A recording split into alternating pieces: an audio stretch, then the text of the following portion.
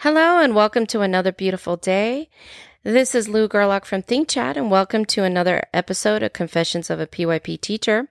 Welcome to confession number 56, where we're going to focus on communication skills from the lens of the specialists and supporting teachers. Now, as we know, communication is a complex process.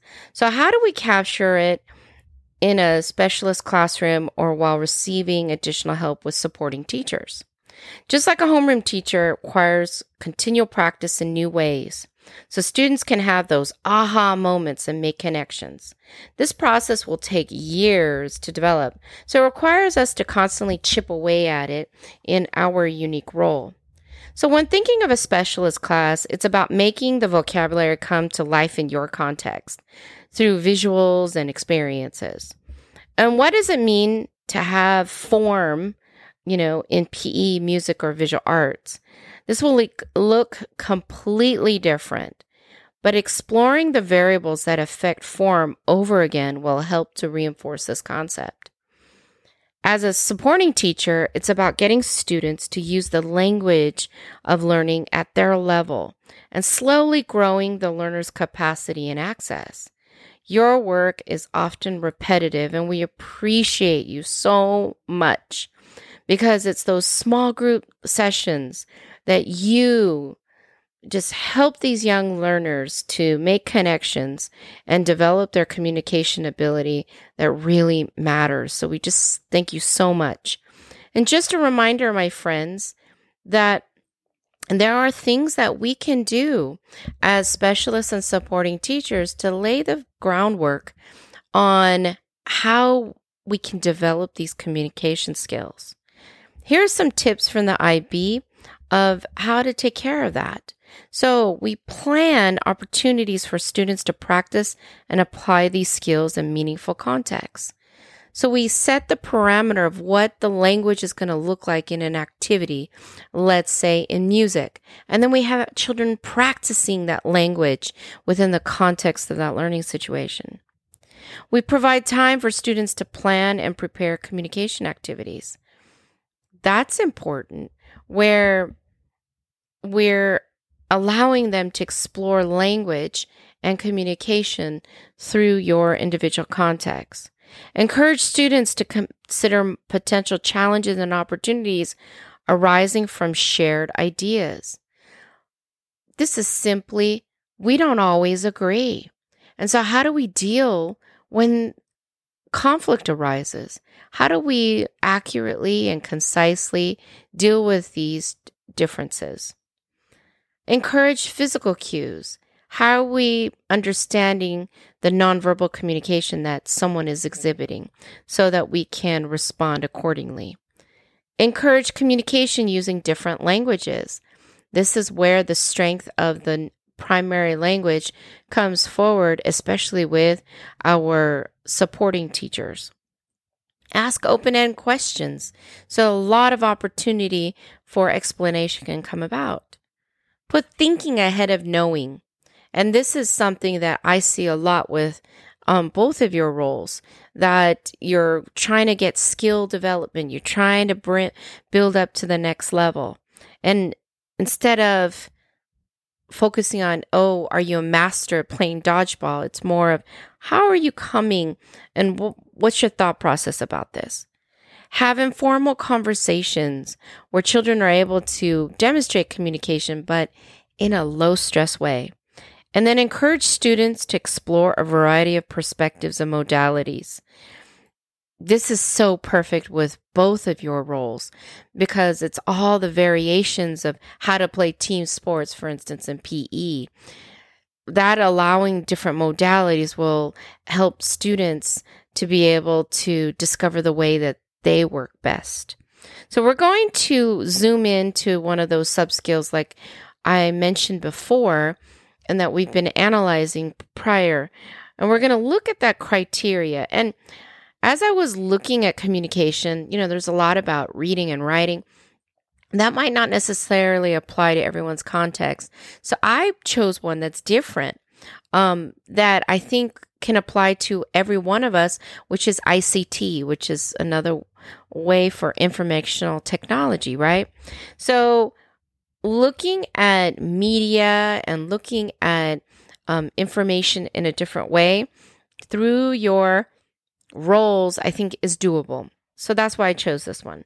So let's take a closer look. So understand the impact of media representations and modes of presentation. So in your classes, students are eager to show always what they know, right? The academic rigor in your learning situations is the same, but the way it's presented can be more accessible to learners. And because it's just a different way, when we're doing specialist classes, and also if we're doing push in or pull out groups, that's just going to look different. And it allows the learners to gain different skill sets.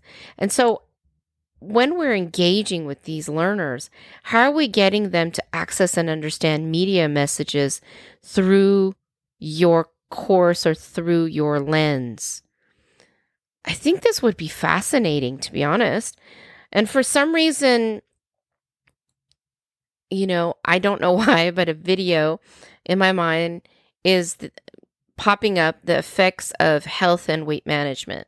Maybe that's because that's a goal of mine. But can you imagine in PE, you're talking about health and fitness, right? And eating a proper diet. And it's amazing how powerful images or a video can motivate and also clarify misunderstandings in what it means to be healthy. I don't know about you, but the kids in my school think a bag of hot chips and donuts at lunch is healthy as long as they eat a sandwich and an apple first. And is it? No, it's not. But that's their context. If I eat a little bit of healthy, normal food, then the junk will kind of balance out. And so having opportunities outside of the homeroom experience, showing them different iterations through media is a powerful tool that you can provide to the learning context. And when they are able to have these aha moments, this is another thing. Do they get to present their ideas to the group somehow?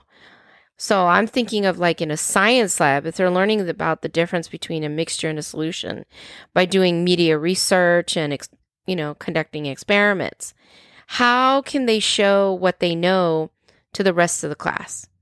Because then that might create another aha moment for another child who's struggling. So how are we getting children to be co-presenters of the learning experience? Once again, back to agency. That's a lot. Woo-wee. So let's move on to the next one.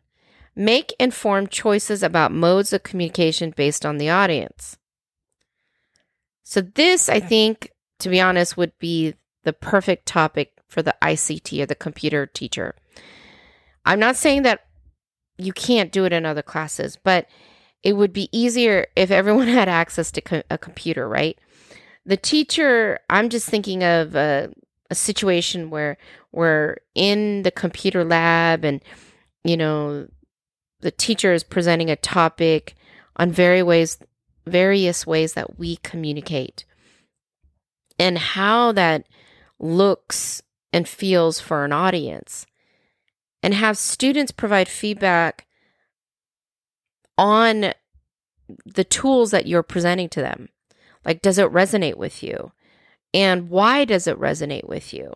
And what would be, and, go through like a week of just showing various iterations of different images, music clips, videos, YouTube shorts, all these things that are related to the context of your unit.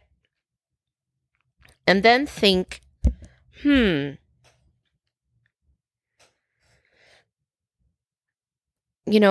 talk to your students about which one resonates with you. And what would be really fascinating is having them capture that data somehow and creating a graph so that they could analyze, okay, what types of media resonates most with us?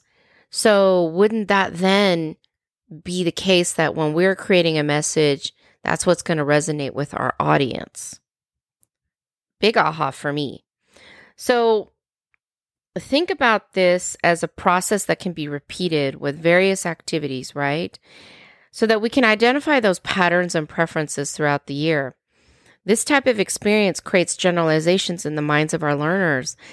And, as they're doing this graphing data and analyzing the data, presentations in the fall, and then they do it in the winter, and then they do it in the spring, then generalizations are building up in the mind of what are the different tools that are appropriate for different types of topics or different types of learning situations, and how can I pivot it so that I can maximize my message.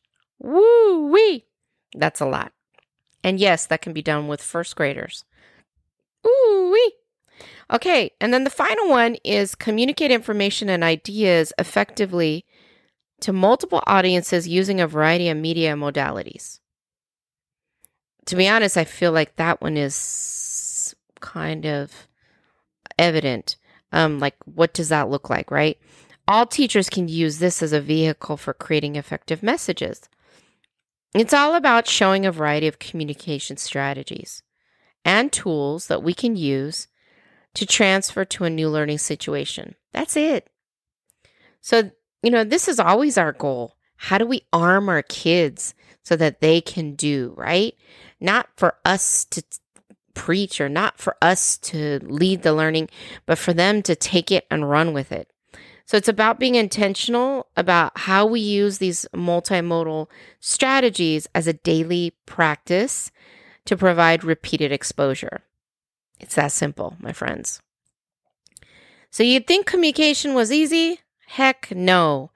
It's been really difficult, but you know what? I love when I am being pushed to think in a different way.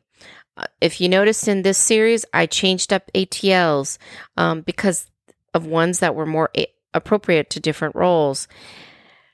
There's so many possibilities, and I would honestly love to hear your ideas on my Twitter at ThinkChat2020 and LinkedIn at Lou Gerlach. So have a blessed day.